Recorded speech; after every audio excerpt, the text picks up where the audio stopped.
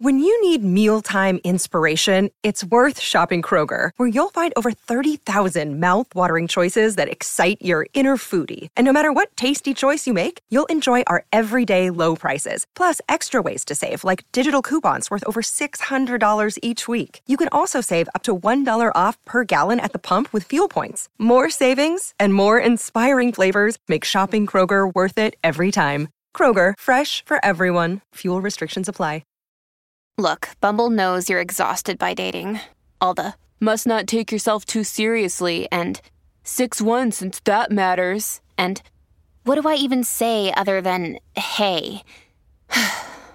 Well, that's why they're introducing an all-new Bumble, with exciting features to make compatibility easier, starting the chat better, and dating safer. They've changed, so you don't have to. Download the new Bumble now. This episode is brought to you by Snapple. Want to know another Snapple fact? The first hot air balloon passengers were a sheep, a duck, and a rooster. Ridiculous. Check out Snapple.com to find ridiculously flavored Snapple near you.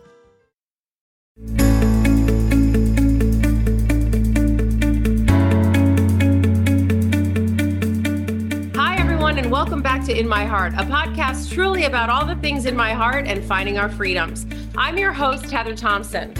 My next guest, Josh Taekman, is an entrepreneur at heart. In his early career, he co-founded Bad Boy Entertainment alongside Sean Puffy Combs, spearheading endorsements, cross-promotional opportunities, and partnerships with outside artists from Jay-Z to Lauryn Hill, Eminem, Busta, 50, and more.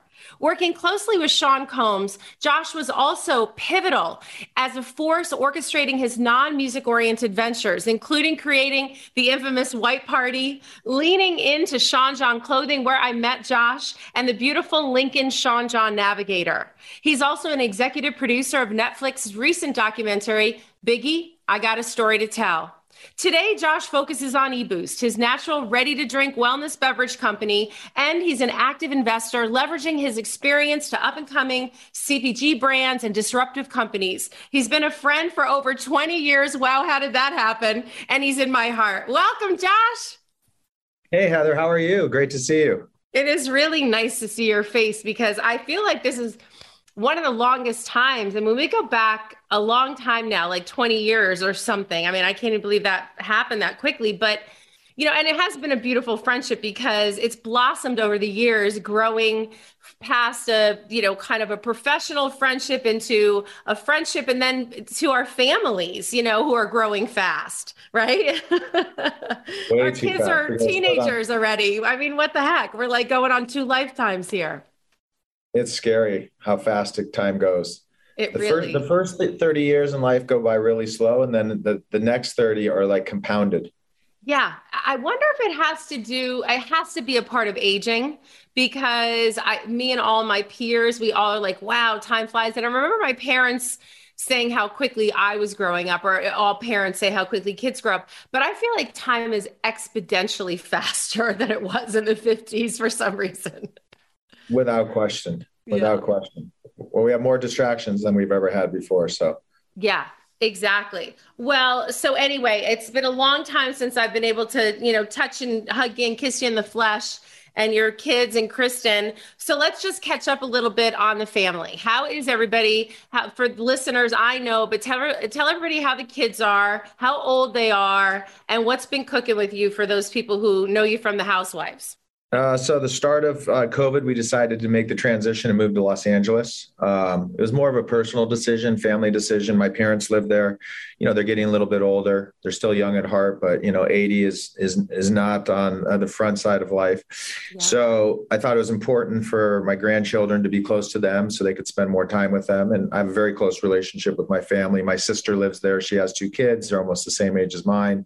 And my older sister kind of bounces in between Southern California and wherever she's working. So strong family foundation there, weather change, lifestyle change. And being in New York for over 20 years, I was just ready for a little bit of a pivot. And so it's a different lifestyle, definitely slower. So it's taken a minute to get used to. It's been great for the kids because outdoor sports activity, all those things were fully up and running once we moved. And, you know, they both kind of already had a foundation of friends through their cousins. And it's been a nice change. And Kristen and myself go back to New York quite a bit. So we still get that flavor of New York and get that energy that we, so badly love about New York. And then we get to come back and decompress and move back to LA. So it's a nice balance. That's nice. And I know over the years, you guys have moved a little bit back and forth. Mostly you're born and raised in LA, Kristen born and raised on the East Coast, right? In Connecticut. And then you pulled her back to the West Coast at one point, kicking and screaming a little bit, so East Coast, West Coast. But now in speaking to her, she has found her stride really there, and she living in LA. And just to speak for her, and I had her on the podcast too, I think she really loves having the East Coast, West Coast lifestyle now and isn't drawn to just one or the other. Yeah, I think so too. I think it took a second for her she's all about routine. And so now that she has her doctor, she has all the things that are important to her in terms of that gives her that comfort. She's kind of checked all those boxes. So I think she feels more at ease and feels like she has her important things that, mechanically are important to her in her day-to-day life. So, yeah. And that gives her the confidence to be able to kind of like tackle every day. Yeah, that's great. Well, she's doing great and she's looking great, and her website is doing so good. Last Night's Look and all the stuff that she started. But let's go back a little bit and digress to what drew you to the East Coast in the first place and how you got your start with Bad Boy. And let's go back to the early days a little bit. So I had never been to New York. And it was funny. The whole reason I wanted to go to New York is because, another dear friend of both of ours, John McDonald, when I was living in San Diego, he came out there and he was living in New York, and he had a little bit of a, New York attitude. And I was raving about this club that we were going to go to in San Diego. I'm like, you're going to love it. It's the best place ever, the best music, the most beautiful girls. And we got him right in. We got the best table. And he looked around, he goes, is this it? And I'm like, yeah, it's great. Right. And he goes, this is lame. I'm going home. I'd rather be home asleep than be at this club. And I literally talk about deflating. I'm like, but then I go, fuck, if this is lame, I want to see what's great. And right. So in the back of my mind is I got to go to New York because John McDonald said the greatest place in the world I thought was the lamest place he's ever been. I want to go experience what he's experiencing. So what he's having. Yeah. So there came an opportunity when I was working in Los Angeles to go to Washington, D.C. for a trade show. I was working for an entertainment marketing company. And I'm like, a buddy of mine was modeling in New York. So he's like, come visit me before you go to D.C. So I was there. And literally within 2 days being in New York, I'm like, I have to move here. Yeah. And my other buddy goes, if you're here within 30 days, you can stay at my apartment as long as you want for free.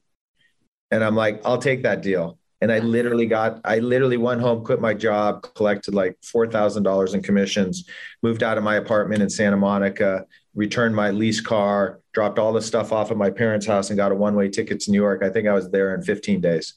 That is so exciting just to hear that story. I mean, and what an exciting time it was back then. So you hit New York. Take it.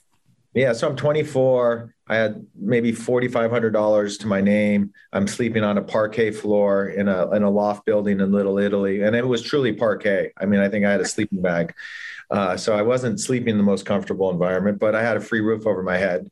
Yeah. And the irony is I ended up buying a building in that same building, an apartment in that same building. If you could make it here, baby. Exactly. So I didn't really have a job and I wanted to get back in the music industry.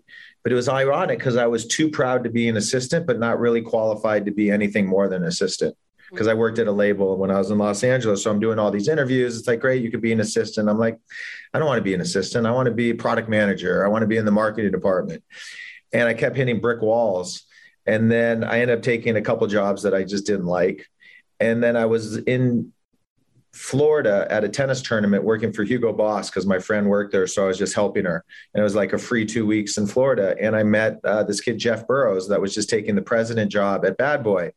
And I met him for like an hour. We hung out a little bit, nothing more than that. And I'm like, that's where I want to work. I want to work at Bad Boy. I want to basically do what Steve Rifkin was doing at SRC, create a marketing company within a record label to be basically the connective bridge to corporate America, brands, endorsements, marketing, basically give them a pathway that they could find a credible way to connect with the urban lifestyle and audience through, a very valid source of connectivity. So I had actually met with Rifkin and he gave me like 2 seconds and he's like, nope, don't have a job. I'm like, but blah, blah, blah, blah. He's like, nope, It literally was the worst meeting of my life. I think he said no 3 times, and that was all he said to me. So I left there, and I'm like, fuck, I got to find another option. And so literally then that was after Florida. So I'm like, what am I doing? Bad Boy. I could build the same thing that Rifkin has at Bad Boy with Puffy. And he wasn't an artist yet. He was still just a producer. Yeah. And I'm like, but this guy is the hottest guy in the industry. He's got the best talent. He's a lightning rod. And so I cold called Jeff and I said, I have an idea to basically do what SRC is doing, but under Bad Boy, and create Bad Boy marketing. So he said, great. He said, we'll put together a plan and we'll sit with Puffy and share it with him. So I put together my version of a business plan. We meet with Puffy. I'm nervous, right? Because I've been following him for 10 years, as a producer, and when he worked for Uptown Records and producing Jodeci. So I'd always been intimately aware of the music and the scene. And so I put together my thing, and he's like, yeah. And then at the very bottom, I put $2,000 a month. And he's like, what's that? And I go, I just want to show you how committed I am. I only want to take $2,000 a month just to pay my rent and get like a bagel and some water every day. And he's like, fuck you. I ain't paying you shit. I go, well, how do I pay my rent? He goes, that's not my problem, Playboy. That's yours. He goes, you eat what you kill. If you want to do this, you eat what you kill. And that's it. And I literally left the meeting like optimistic in one way. So like the door's open, but like deflated on the other. Like, well, how am I going to pay my bills and survive? I got a job, but it doesn't pay anything. Yeah, it's not really a job. And it's not really even an internship, because at least at an internship, I get free lunch on Fridays. He didn't say anything about free lunch on Friday. Exactly. Yeah. So I just looked at myself. I said, this is a rare opportunity, and you just got to go for it. If this is where you really want to be and create something, then you just got to roll up your sleeves and believe in yourself and make it happen. So I called Jeff and said, I'm in.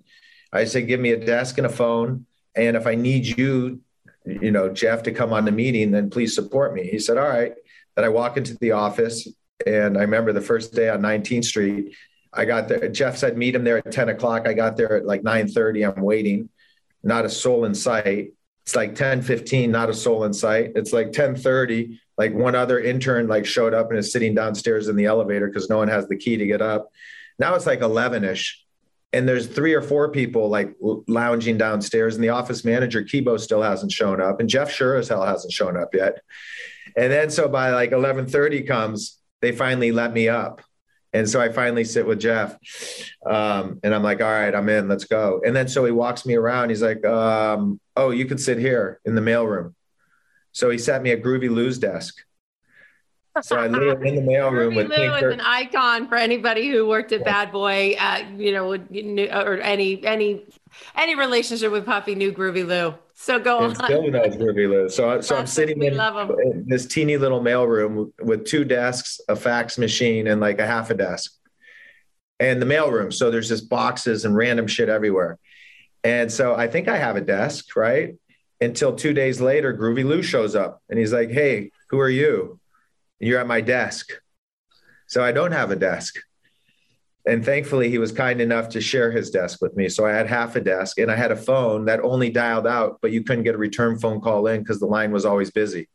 So I'm literally. Were you guys like even a subsidiary of BMG yet? Was Bad Boy under so you're in a little tiny corner of BMG's offices somewhere. This was on 19th Street. It was our own standalone office, 1 floor. Before you moved to the big building. Exactly. And so literally that's where I moved into, the big building. Yeah. We got all the samples stolen all the time. Yeah, on 44th or 43rd. Yes. And yeah, so it was a rude awakening to go in, and then it was literally just survival mode. So I quickly had to figure out, how do I make some money so I can eat? Yeah. And thankfully, like the very first deal I did was Puffy. Unfortunately, Biggie had passed away, and Puffy had did a tribute song called Missing You. And literally overnight, he's like the #1 artist on all music formats. Yep. And so now he's no longer a producer and record label owner. He's the #1 artist in the country. Yeah. So that happened so fast. And I was right there at the epicenter for that. And so now he's announced he's doing a national tour, Puff Daddy and the Family. Yeah. And I'm like, great. And I'm like, who's sponsoring? He's like, what's that? I'm like, like R. Kelly has Budweiser as the sponsor. He's like, I don't know. Go get me one. So I literally cold called the VP of marketing at Pepsi. And then he kicked me down to the director of marketing, Kanetta Bailey. And miraculously, I got a meeting with her, and miraculously, I got him like close to $1 million check to be the title sponsor. Incredible. I mean, when I listen to this story, which I haven't heard you tell in some time, it just reminds me of like how hungry we were. There was no barriers. There was no fear. It was just like no building was too tall, and I love that. And I miss that energy today that we had in those early years of, when I enter me into the Sean John time, and we'll get to, we're going to talk about it later about, what's changed a little bit in the industry. But so it was such an exciting time. So you hit your first deal and you were able to say to him, okay, now I'm starting to deserve a check. Like, show me the Benjamins, baby. Yeah. And of course, I never got paid on that deal. Oh, no. Yeah. Of course. By the way, Groovy Lou stole my seat at the CFDA Awards. I'll tell you that story. Yeah. The Council of Fashion Designers of America. We were nominated for Best Designer of the Year. And I walk in to sit in my seat, which are like thousands of dollars a ticket, and Groovy Lou's in my seat. And I had to go find a place to sit. Thank God Calvin Klein let me sit next to him. Yeah, amazing. But you have to be flexible in that situation. You have to just be able, you have to be a survivor, and you can't get upset. Working with Puffy taught me that for sure. You got to survive. All right, quick pivot. Where do I go? That's it. Whose seat am I going to steal? Keep making it happen. Yeah. To keep, with the touchdown or whatever, with the ball. So early on, for those people that are listening, what's so exciting about this is way before the Kardashians were still figuring out Nair and razors for their legs. Like, what Josh did at Sean John and what he did at Bad Boy was literally paved the way for endorsement deals, for celebrities to endorse and own their own businesses left and right. I mean, celebrities didn't do that back in the day. Can we talk a little bit, because, you had the Lincoln Navigator for Sean John, you started the white parties, you started to brand Puffy. That was the first time people were branding themselves necessarily outside, I'm an actor, so I brand myself. But really, this is the two-way pager hadn't even come into existence yet. So social media was way in the future. So take us through some of that and how that worked compared to today, or how it maybe paved the way for today. Yeah, well, I think it all started when Puffy bought his house in the Hamptons, and he threw his first party, and I literally just started. So I was only known as the white boy. Jeff, you and the white boy. And so he does this first party, and it's like Funkmaster Flex, and like Mike Tyson's walking around the party, like with a chicken in his hand. And it's like, literally, it's a party that he could have thrown in Harlem. Right. It was in the Hamptons, which everybody has to remember. There weren't a lot of Black, real estate owners in the Hamptons at the time. Of course. And it was a fun party. I mean, it was buck wild. It was like a music video for like an Onyx song. Like he's everyone never not thrown a fun party. I mean, he's never not thrown a fun party. Yeah. And so he comes up to me and he goes, hot party, right? And I kind of looked at him because I was kind of disgusted too. I'm like, here you have this beautiful new home and no one is respecting your property. Right. You got chickens. People are littering. People are in your closet. People are just treating that house like it's their house, but with no respect. Right. So it's kind of like, if you're going to be in the Hamptons, like use this as a platform to like level up. Not like that party exists in New York City with your crew and their friends and the chicken heads and whoever. But this is an opportunity to like integrate yourself into a whole new community of business people that can elevate you into other directions that you never even fathomed. So the next day he picked up on it quickly and he said, yo, Jeff, you and that white boy get over here. And we go over there and he's like, I asked you if you thought it was a hot party and you kind of shook your head a little bit. And I said what I just told you. I said, I just think that, you're now in the Hamptons. Like there's some of the wealthiest humans in the world here that have incredible businesses that you could potentially plug into in some way, shape, or form. Like that party exists in New York City. If you're going to throw a New York Hamptons party, like elevate it, like make it cooler, sexier, like a more sophisticated crowd. Like, and people that respect your property and respect, and meet a whole new group of people. He's like, all right, you do the next party. And so it was probably the best thing that happened to me, because now all of a sudden, now he's focused on me and Jeff. Yes. And I said, all right, the only rule is you can't invite anybody. You can't even know about this party, because if you do, then these people are going to be pissed at you that you didn't invite them. Right. So you have to let me and Jeff just run point on this, and you just pretend like you know nothing about it. Right. That's the only way you won't catch, flack from these are your friends of long periods of time, and they're not going to get invited. Trust me, those guys are not welcome at this party, because that's not the party that we're creating. Right. He's like, all right. And then he gave us $100,000 budget. Wow. I didn't know that. Yeah, which, for him is like, he doesn't like giving budget for No, anything. that's why I'm like shocked, actually. Yeah. I'm in a And bit. then Jessica Rosenblum was producing it. Yeah. So with me, Jessica, and Jeff were kind of like the masterminds. And so we started talking She about was it. with you guys that early, Jessica. Okay, wow. Yeah. She did Yeah. every party after that too, by the way. Yeah, and before. I mean, she was with him forever. Yeah. And so I said, well, it's really easy. I'll just go to the top 5 promoters. They each have to bring their 30 best girls. They can bring 2 guys for every 30 girls they bring. And let's think about who are the top people in the Hamptons that we want at this party. It was Ron Perlman. Yeah. It was obviously like Russell and Andre and Russell Simmons. right? Andre Yeah, and that kind of like crew that's already out there. Yeah. And we literally curated a really great guest list. And then he kept calling. He's like, we need a theme. We need a theme. And it was his idea to do white. He's like, everyone has to wear white. And I'm like, great idea. It's a white party. So this guy's calling me every night, like, what's up at the party?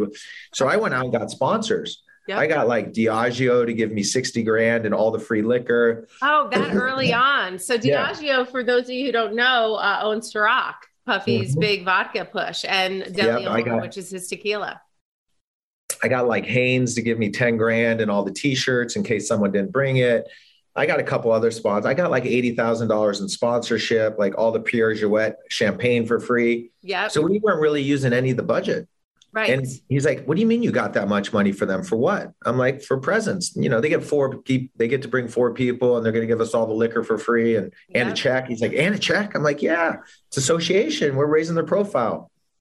Ooh, like, this is going to be the hottest party. This is going to be the hottest party in the world. Like, they all want to be a part of it. Yeah. So I kept talking about it. Like, this will be the ultimate party. And we had like Mark Ronson and Q-Tip DJing and Leonardo. Like, it was just like all things came together that night. And I would arguably say it was one of the greatest evenings of my life. I had so much fun, and it went till like 6 a.m. Yes. And then there were, I wasn't at the first one, but I was at maybe the second, the third. I was really in the early ones, and they just got bigger and better thereafter. My white party experiences are some of the very best nights in my life. Some of my clearest memories of partying and just having the best time and being in this electric atmosphere. And we were also, and we all worked, by the way, too, at these parties. We partied and worked at the same time. When you worked for Puffy, we're always on the clock. Oh yeah, no, he would tear me apart during the party. Where are the girls in the pool? Why aren't the girls in the pool yet? I'm like, I'm not the wrangler for the girls in the pool. Right. You booked them. Get them in the pool now. Yeah. I'm like, all right, girls, get back in the pool. So yeah. Okay, girls, back in the pool. Yeah. Oh my God, that is so funny. You're bold as shit. And I love that. Like, Puff would call me gangsta because when I was with him, I didn't care who he was. I had a job to do that I wanted to get done, and I wanted to do it well. And so I was never enamored, as much as I loved him and I was impressed by him. I was never enamored in that way. It was like, no, we got work to do. And you were always very much the same. And you stood out to me as a beacon, not because we were 2 of the only white people on the staff, but like, I remember first meeting you so vividly. So let's go back to a little bit about how all of that excitement was happening and how that has shifted in today's marketing with social media and that change. So take us through some of that pivot. Yeah, really what Puffy was doing back then, and the thing that I quickly identified is, I, like you on fashion trends, I had my antennas up all the time. So I just kind of like could quickly see what was happening, what trends were formulating and percolating, and then what was the driver of the trend, right? So back then, MTV was the driver of trends. Right. Right. That was the media, the most consumed media for pop culture. So we didn't have the Us Weeklies, the In Touches. There was maybe People Magazine and Sports Illustrated, but really MTV is where all the trends were coming out of. Right. So as soon as he became the #1 artist, he was dominating the MTV airwaves. So I'm like, this is free advertising. Like, when he wears his hat to the side and it's a Cincinnati Reds hat, the next day, everyone is wearing a Cincinnati Reds hat. No one had one the day before. And then they're all wearing it to the side. Right. And I'm like, this kid is really, he's driving change and he's driving trend. So the first real deal was he had a licensing deal set up with Tommy Hilfiger. And he's like, yeah, I'm going to do a deal with Tommy Hilfiger. It's a royalty deal. I get 10%, blah, blah. I said, the only bad news there is when the deal goes bad for whatever reason, like you're not hot anymore, you're not hitting your sales number, then it goes away. Right. And really, Tommy is the one getting all the equity. You're building the equity in Tommy Hilfiger. It's a sub brand. but like, why don't we just go create your own brand? Let's go find a partner, because you're the lightning rod. You're the tip of the spear. You're the one that everyone wants to, you create all this millions of dollars in free media value. Let them use their best at in making the product, distributing it, funding it, and you just be what you do best at, and that's marketing. And so sure enough, and I can't take credit for finding the partner. I think Benny found the partner.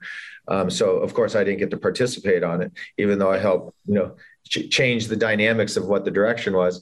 But then that was the first model. And I said, everything we do has to be a 50-50 joint venture. You have to own at least 50% because you are delivering the biggest piece, and that's the marketing.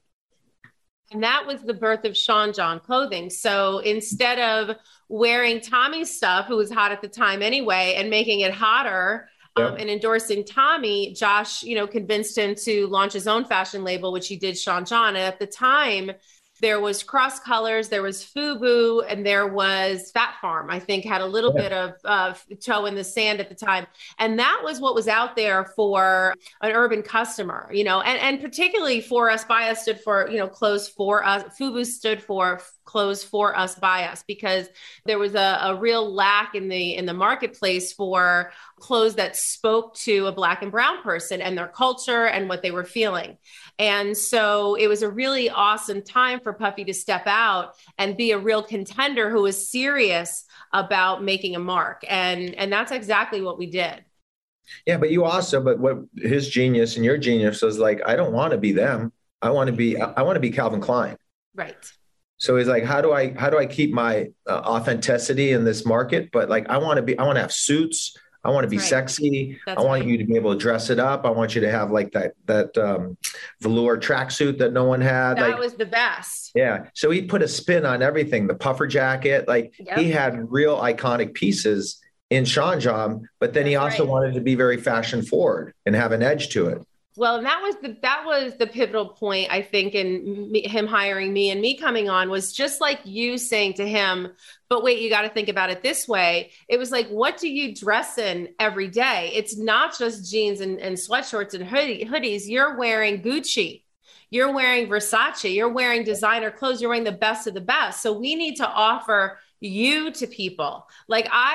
Puffy was my muse the whole time I was there as his creative director, designing clothes. That's why the suit license, and that's why the things that we got we were able to expand. But first we did it all in house. We didn't license anything out until we made it ours and made it stand for what we stood for. And what was exciting was he was so exciting and controversial and always, like you say, a lightning rod, that as muse, he gave me so much material to work with. So when he was, charged for that weapon firing in the club, and we put that in the fashion show. I put that edge and, we put that kind of gangsta appeal and everything, but yet still it was in fur and cashmere and beautiful silks and gorgeous suits. So what was cool about Sean John is that Puffy's peers bought the clothes off the shelf the way it was. It wasn't like we made his in leather and everybody else got bought, pleather. Yeah. Everything was authentic to the brand and to him. And that's why we were wildly successful. I mean, we built such a huge, we won fashion awards. That's the CFDA award where Groovy Lou took my seat. Yeah. Best menswear designer, best designer of the year, all these things. And the fashion industry really took note of us. And Andre Leon Talley, rest his soul, Cal Ruttenstein, these guys, and Tommy, even though Puffy didn't go with Tommy and endorse him, Tommy was so supportive of Puffy launching his own label. These guys were pivotal in the launch of Sean John. Well, think about it. Fucking Puffy was on the cover of Vogue. Yeah. Right. The first cover of Vogue. I mean, think about how historical that was. This is back in the late 90s. I remember we did the fashion shoot in Paris with Naomi and Kate Moss. And so it was funny. So when we were launching, when you guys were really launching Sean John, but the role I played, I got to kind of put my fingers in everything and have a seat at the table in some capacity. And we were talking about Sean John, the launch. I'm like, well, we should launch it at Paris Fashion Week. He's like, what's that? Yeah. And I'm like, you don't know Paris Fashion Week? That is the ultimate playground for global fashion. He's like, really? I said, that's where we have to launch it. And he goes, but we don't have anything to bring. I'm like, let's just make T-shirts that say like New York, Paris, London, Tokyo, and hats. And we literally went there with like $15 Sean John hats and like beefy, Hanes t-shirts that just had like New York, London, Paris, Tokyo. And that's all we went out there with. And then I got him a seat in the front row at all the biggest shows. Yes. And he literally had never been to Paris Fashion Week. He had no idea. We took over Bandouche and did the greatest party. Le Bandouche. That's one of the best nightclubs in Paris for those people we had Madonna, Naomi Campbell, like everyone in Paris was fighting to come into this party. I remember like it was yesterday, and we basically ghettoized Paris Fashion Week. Oh, for sure. I mean, and it made it exciting, you know what I mean? Because it was so mundane and it was so much of the same and routine. He really brought, disruption. He did. And all of a sudden after that, then everyone else started wanting to go in. But he was without question the first person to, make put his fingerprints all over Fashion Week in Paris and make a big elevate the experience and create parties that didn't exist and bring a whole urban and edge inspire greats like Alexander McQueen, rest his soul. You know what I mean? There's so many of these people I'm talking about who are no longer with us. It's so sad. But like, I remember Alexander McQueen, like coming up to me, like so excited about what we were doing. And, sitting in the front row of these fashion shows with Puffy that I was, I was a designer at Calvin Klein. I was, doing jeans at Ralph Lauren, things like that when I met him. But, the best I got to see, even though I was in Calvin Klein collection of a runways, is like they forgot a dress and I had to fly it to Italy and then turn around and go home again. Yeah. So like you, Puffy gave me an opportunity to step into shoes that maybe I didn't have the resume to fill, but I definitely had the chutzpah and the guts to fill and go for it. Yep. And he knew that. And he read that in people because it was just like who he was, I mean, I thank God started with a check, but, but I had to prove a lot. That's for sure. And he taught me to know what I was made of. That's what I'm always so grateful to my time with Puffy, is that he really showed me what I was made of myself. He pushed me as hard as anyone could ever push me. And I never broke. I bent, but I didn't break. And he knew that, and we did great things together for that. Yeah, that's his genius. His genius is that he knows how to optimize people and for them to break through barriers that are just self-set, right? He's like, there is no barriers. Like, you can accomplish anything. I mean, he's just so dead set on what he wants that he just forces everyone around him to figure it out and get to that endpoint. 100%. It is quite incredible to be around him. So after Bad Boy, because we could make this whole podcast about it because it's such a historical moment, and working with Puffy and being exposed to what we were exposed to. But after Bad Boy, you founded your own agency, BuzzTone. And I really remember when you founded that agency because you were at the cutting edge of so many things. Like, I remember, first of all, talk about a hard worker and someone who's a million miles an hour. That's you, Josh. You're always cranking your Rolodex. You always have ideas. You're always working all the angles. And so now you're working for yourself and you have clients. And I remember you had like Royal Elastic sneakers, which had just launched, and you were out there in these like bus vans of sneakers that were like these whole cool shopping experience. So I want to talk a little bit about your genius in some of the new marketing plays that you were able to take into, your new space at BuzzTone. And then I want to talk about how you really focused on energy and recovery, because you've always been a workout. You've always been very athletic and you take care of your body, and, you love sports. So you've been active at that. So even though you were in the music industry and marketing, you found health and wellness through your own personal needs. So I want to talk a little bit about BuzzTone and then your transition into wellness, and you're realizing that there was a white space for your one-of-a-kind drink that you invented. Yeah, I mean, so, I left Puffy because, he kept hitting all these legal challenges, which were messing up all the deals that I had. Yeah.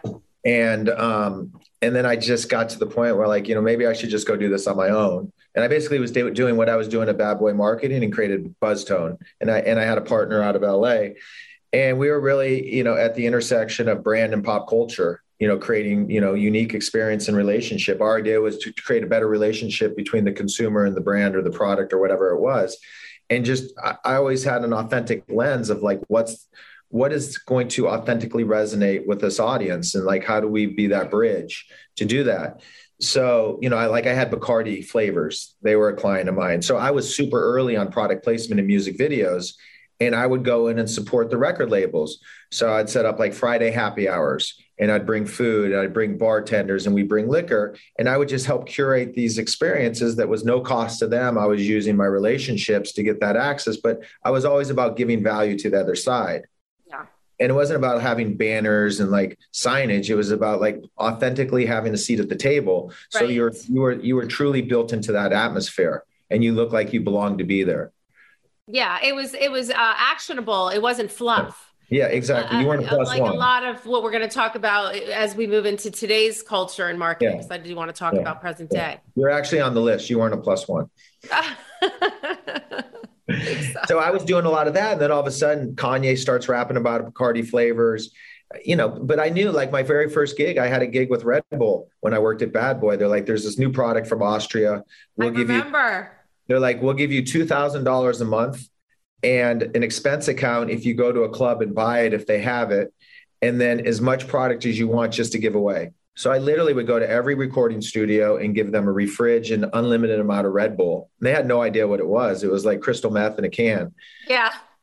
Totally. And I literally seeded the whole music industry. And then all of a sudden these guys, oh, we need more, we need more, we need more. And then all of a sudden, all the parties I did with Puffy were all sponsored by Red Bull. So we'd have, the barrel on the table, and we're mixing Red Bull and vodkas. And that's really kind of like how it started. I remember Red Bull at our retreats, and look at Red Bull now.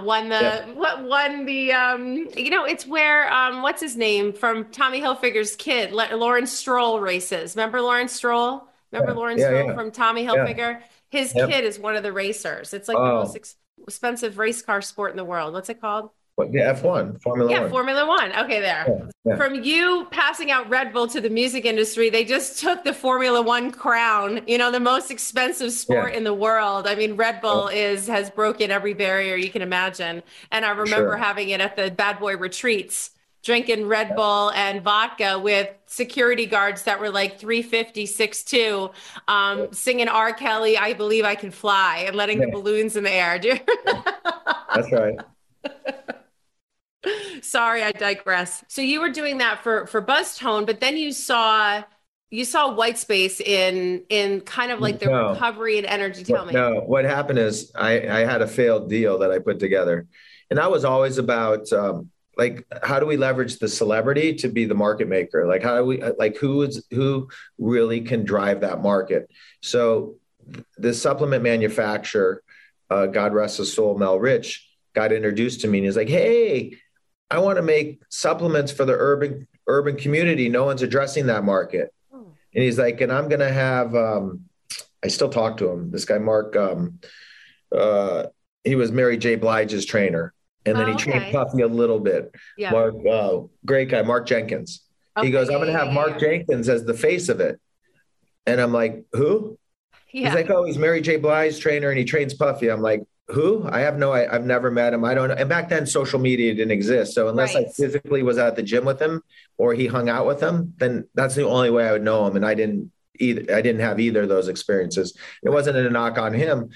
And I'm like, nobody knows that guy. I don't even know that guy. And I'm pretty close to those two people in some capacity. Like I would stumble across him if I was. I said, no one knows any real trainers because they didn't have a platform then. Right. They didn't have TV shows. They didn't have social media. They weren't, in style, like, look who's training Kim Kardashian. If anything, there was like a VHS tape that maybe one or two got out. So I'm like, if you really want to speak to this audience, there's really one kid that's authentic, that's about to be a monster. And I believe he really takes supplements because this guy works out like an animal. His body and his body is his temple. And I said, it's this kid 50 Cent, and he has this whole crew called G-Unit. I said, actually, G-Unit Supplements would be really cool, the brand name. And he's like, oh, okay, I'll trust you. Like, tell me more. And so I break it down. So then I call, God rest his soul, Chris Lighty. And I said, does 50 like supplements? He's like, yeah, he loves them. I said, I think it's a big category that could be disruptive. No one is doing any lifestyle marketing. It's all about like Gold's Gyms and meatheads. When the truth is most people want to look like they just came out of prison. Huge arms, like chiseled back, no legs. You know what I'm saying? But like, that's what they want to look like. I want to look like that. Right. And 50 looked like that. Yeah. So I'm like, how cool would it be to create G-Unit supplements and have like a protein powder for pop culture in the urban market? And he goes, oh, I think 50 would love it. So got the meeting, set up a 50-50 joint venture, got even 50 in advance. Like, it was a crazy deal for him. All he had to do was promote, market it, and throw G-Unit on it. And in typical hip hop fashion, he was stuck in New Jersey and leaving for the next day for Europe for 3 months. So right on the 1 yard line once again, and they find a way to mess it up. So I was just commiserating with John, actually, McDonald. Yep. And, we just were talking and just like, well, why do you need the hip hop? Why? There's a white space. Like, there's no healthy energy product. And we just started talking amongst ourselves. Oh, wow. And then I'm like, well, I got the guy that can make it. And, and the whole idea was, let's treat it like a non-traditional brand. Let's treat it like a fashion brand. Let's treat it like, let's sell it in hotels and non-traditional channels. Like, treat it much more like an affordable luxury health product. Yeah. The way that, Bloomingdale's will have health products in like a specialty section. Yes. So that was our mission. And we thought the hotel channel was a great channel to penetrate because people were on the go and traveling. We thought airlines, we thought, of course, high-end gyms like Equinox. So our first client was the W. Our second client was Equinox. Then we got Nordstrom's in their E-Bar. And then we got Virgin America. And so we just started putting it in all these high profile places, but it was really a small little brand. It was really, yeah. It started out as a powder pack that was all natural, and it was energy and recovery ready drink. You just mixed it with water, and you could buy it anywhere, but you made a boutique. I remember that was really incredible, and all the flavors. And then you expanded it into other supplements, and you were able to expand your distribution. In fact, you won in 2019. BevNet named eBoost the best new product of the year in 2019. And now you're over 4,000 locations nationwide with celebrities like Oprah Winfrey and Hugh Jackman, and of course, Diddy. Yeah, so we were lucky. We were able to get the product in a lot of good people's hands. And, Oprah put it on her favorites list twice. Yeah. And then we were constantly, like Madonna would buy it and give it to all of her dancers and bring it on tour. Shakira would do the same thing.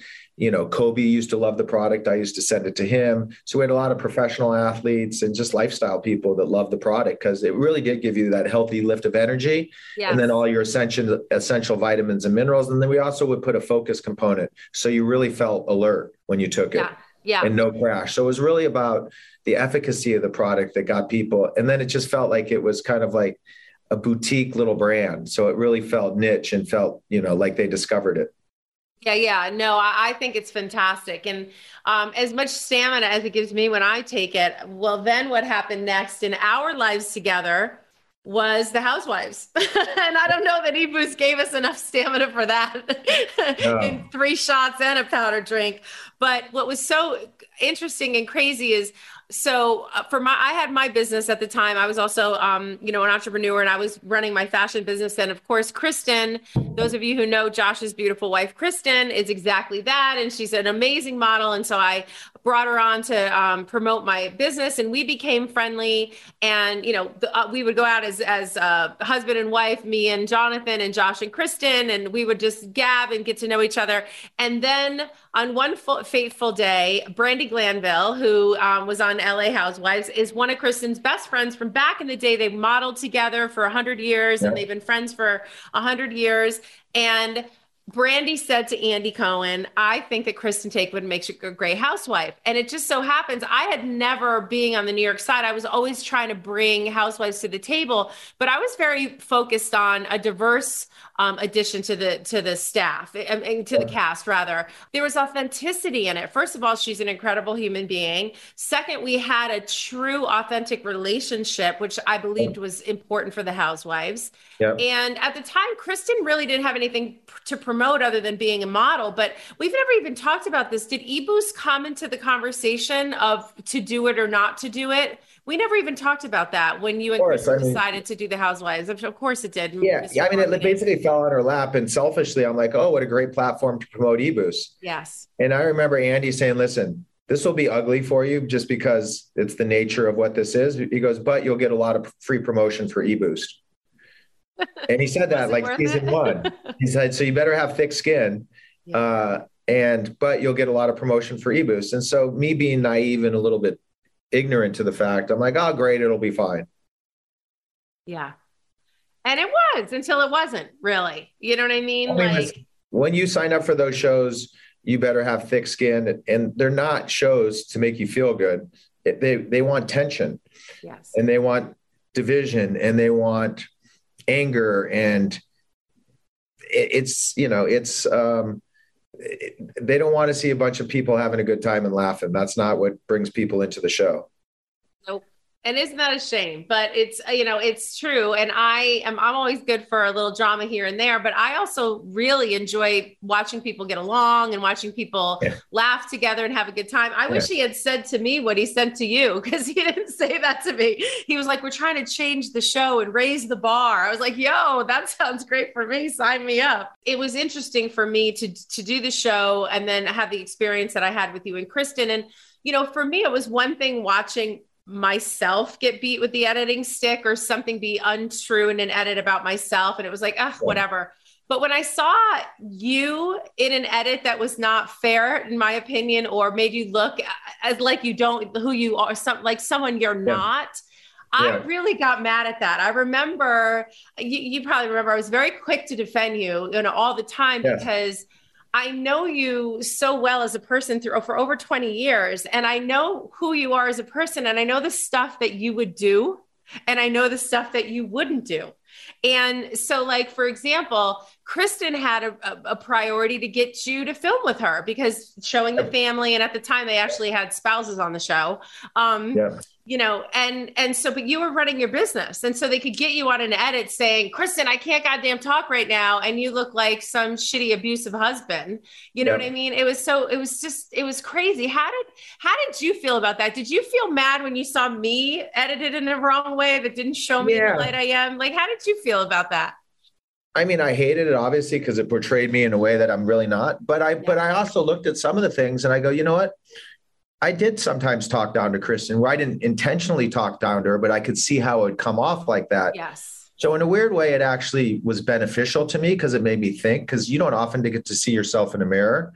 And so you don't. And so I saw how I reacted in certain situations. I'm like, I don't want to be that guy. I don't want to talk to her in that tone. My intention was not to speak to her in that tone, but ultimately that's how it came off. So it did give me some self acknowledgement and like how I didn't want to come off. So it was helpful in that sense, because I'm not perfect, right? I have a temper and I could blow my fuse.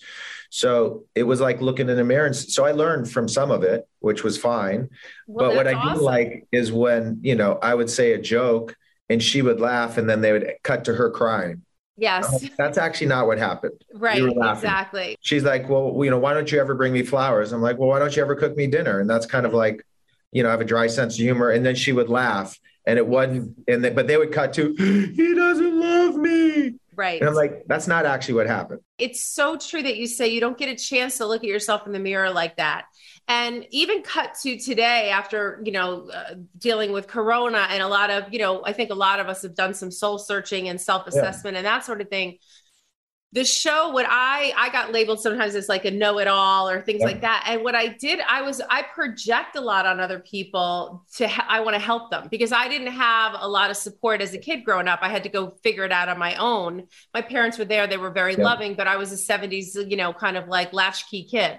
And so I always project wanting to help people. And so it turned out as a know-it-all. And I did take some self-reflection in that. And sometimes I use a saying that says, you need do nothing.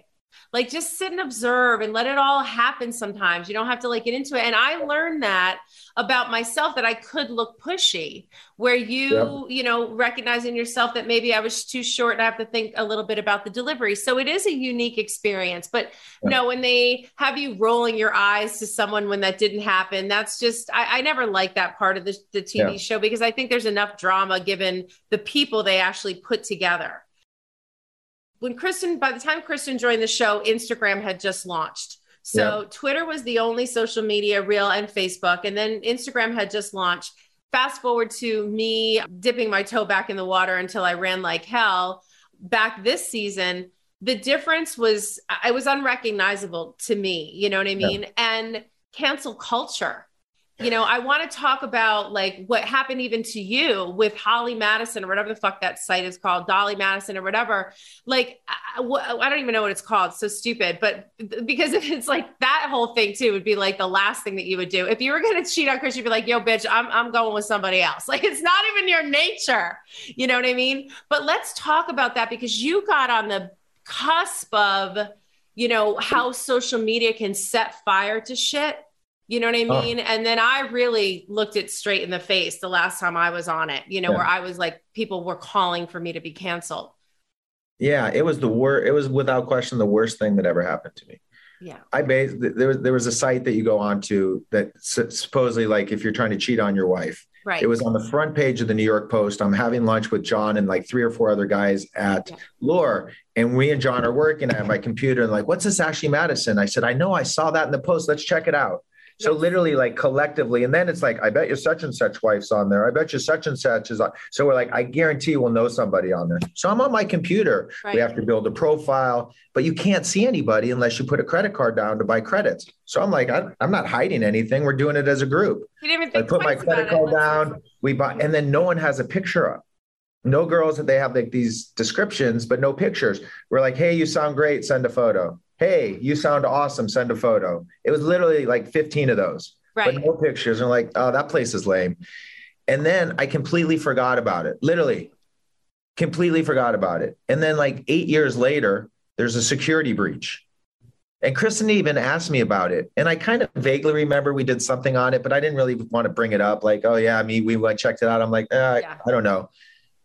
And the fact is I 100% went on there with my friends. Yep. We 100% sent a bunch of messages to the girls. And if I was at lunch with you that day, would 100% been involved in the same circle. Of course. It's no different. Like if my friend has Tinder, I'm like, who's on it? Let's see. I'm like, send them a message from you. It's just like, you're curious. I've been married for damn near 15 years. And it's just like a sophomore thing guys do. Yes. And it literally, first of all, is the worst thing that could ever happen to my wife. So I can't even imagine the embarrassment that she went. And that's what hurts me the most, the embarrassment to her and to me. I still, because that's not who I am as a person. Not at all. And you can never fix that, right? That's like, it's in the public opinion. And it's, so that's what hurts me the most is the embarrassment that it caused her. Yeah. And I wish there was a way to reverse that. And it was just horrible. And it still literally is a thorn in my side, just emotionally, just to know that it even happened. Yeah. Because, like if God forbid somebody Googles you or something like that, it could show up somewhere. Yeah, absolutely. 100%. Yeah. I mean, when I made, a microaggression on this show and then, apologized for it, I thought, wow, this is such a great moment because it'll be a teachable moment because it's a microaggression. People don't know about it, and I even know better and I still fucked up. Like that just shows that we're going to do that. Yeah. But the outrageous response on social media, it was like, they wanted me stoned in, the town square and, hung the racist sign around my neck. And, it's the farthest thing in the world from what I am. But what did I have to look at? It opened up, for me, at least that experience opened up something like, okay, what do I have to do? Do I have to lean into a little bit more work? Do I just have to keep my mouth open and keep talking and take the uppercut when you make the mistake for change? Yeah. When there's adversity and scraped knees, you came out stronger for it. But it was painful. And I'm sorry that happened to you guys, my friends.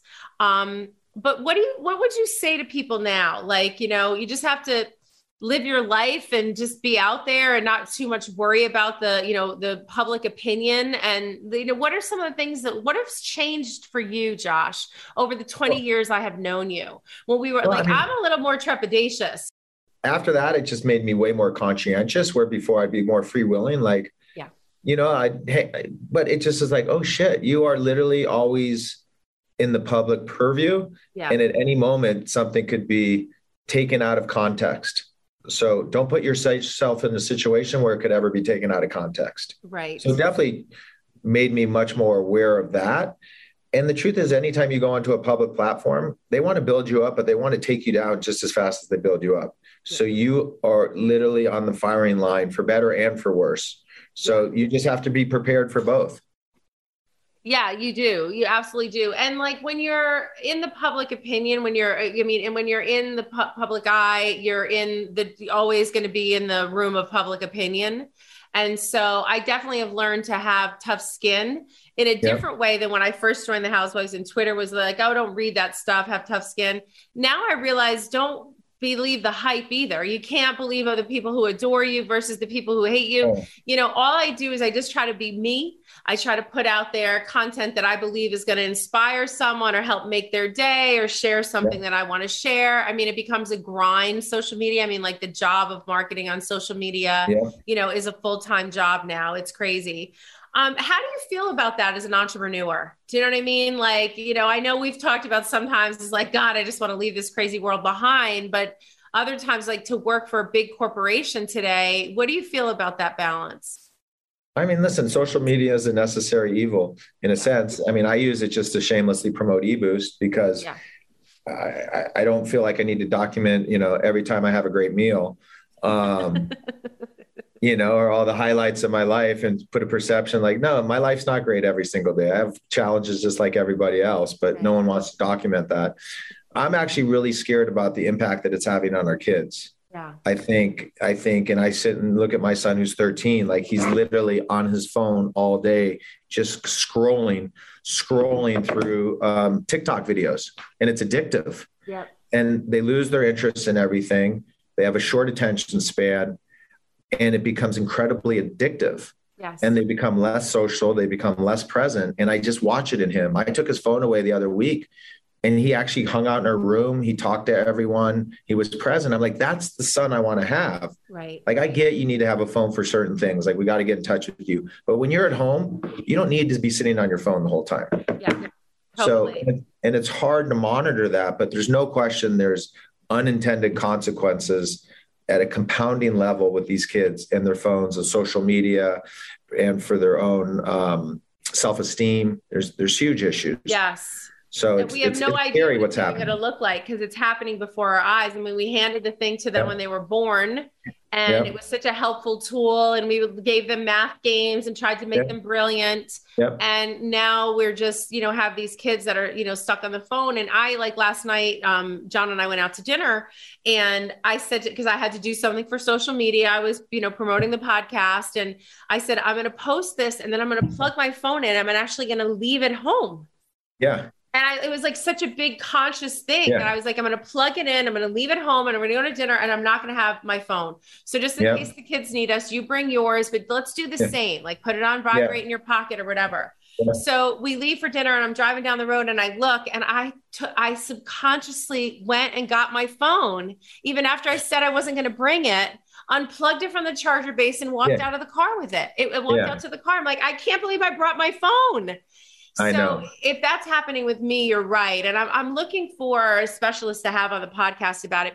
It's just been so refreshing to talk to you about back in the day up until now, you know, as business people and now as parents, you know, pretty exciting. So when you're not e-boosting and you're not looking for new business ventures and helping out with some startups, I mean, I happen to know a couple of the startups that you're an investor in that are no longer startups. And one of your, I don't even know if you know this, but one of the girls that works for one of your digital companies just made the 30 for 30 list.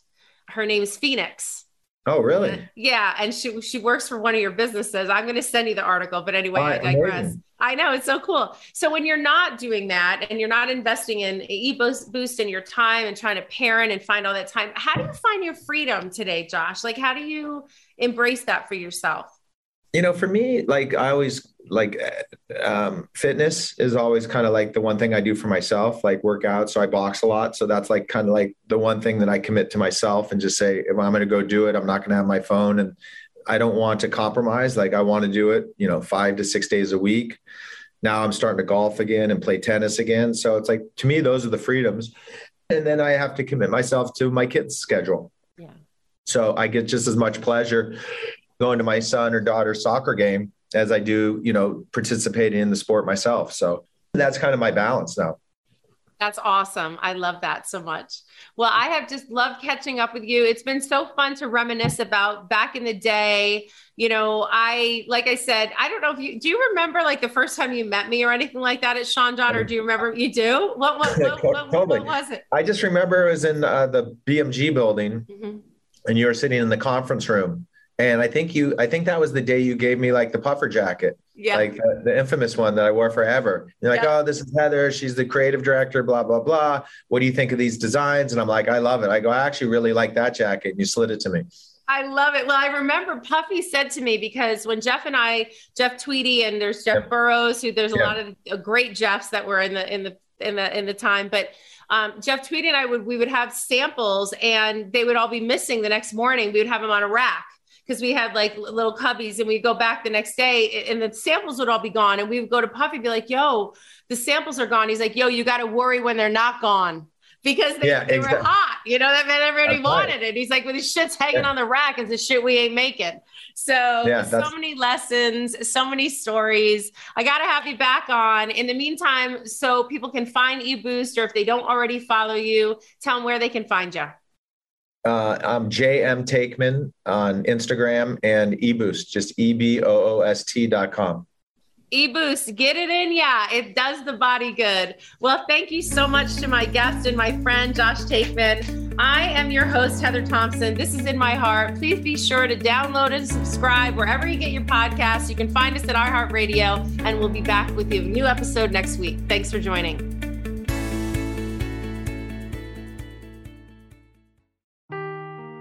Seeking the truth never gets old. Introducing June's Journey, the free-to-play mobile game that will immerse you in a thrilling murder mystery. Join June Parker as she uncovers hidden objects and clues to solve her sister's death in a beautifully illustrated world set in the Roaring '20s. With new chapters added every week, the excitement never ends. Download June's Journey now on your Android or iOS device, or play on PC through Facebook Games.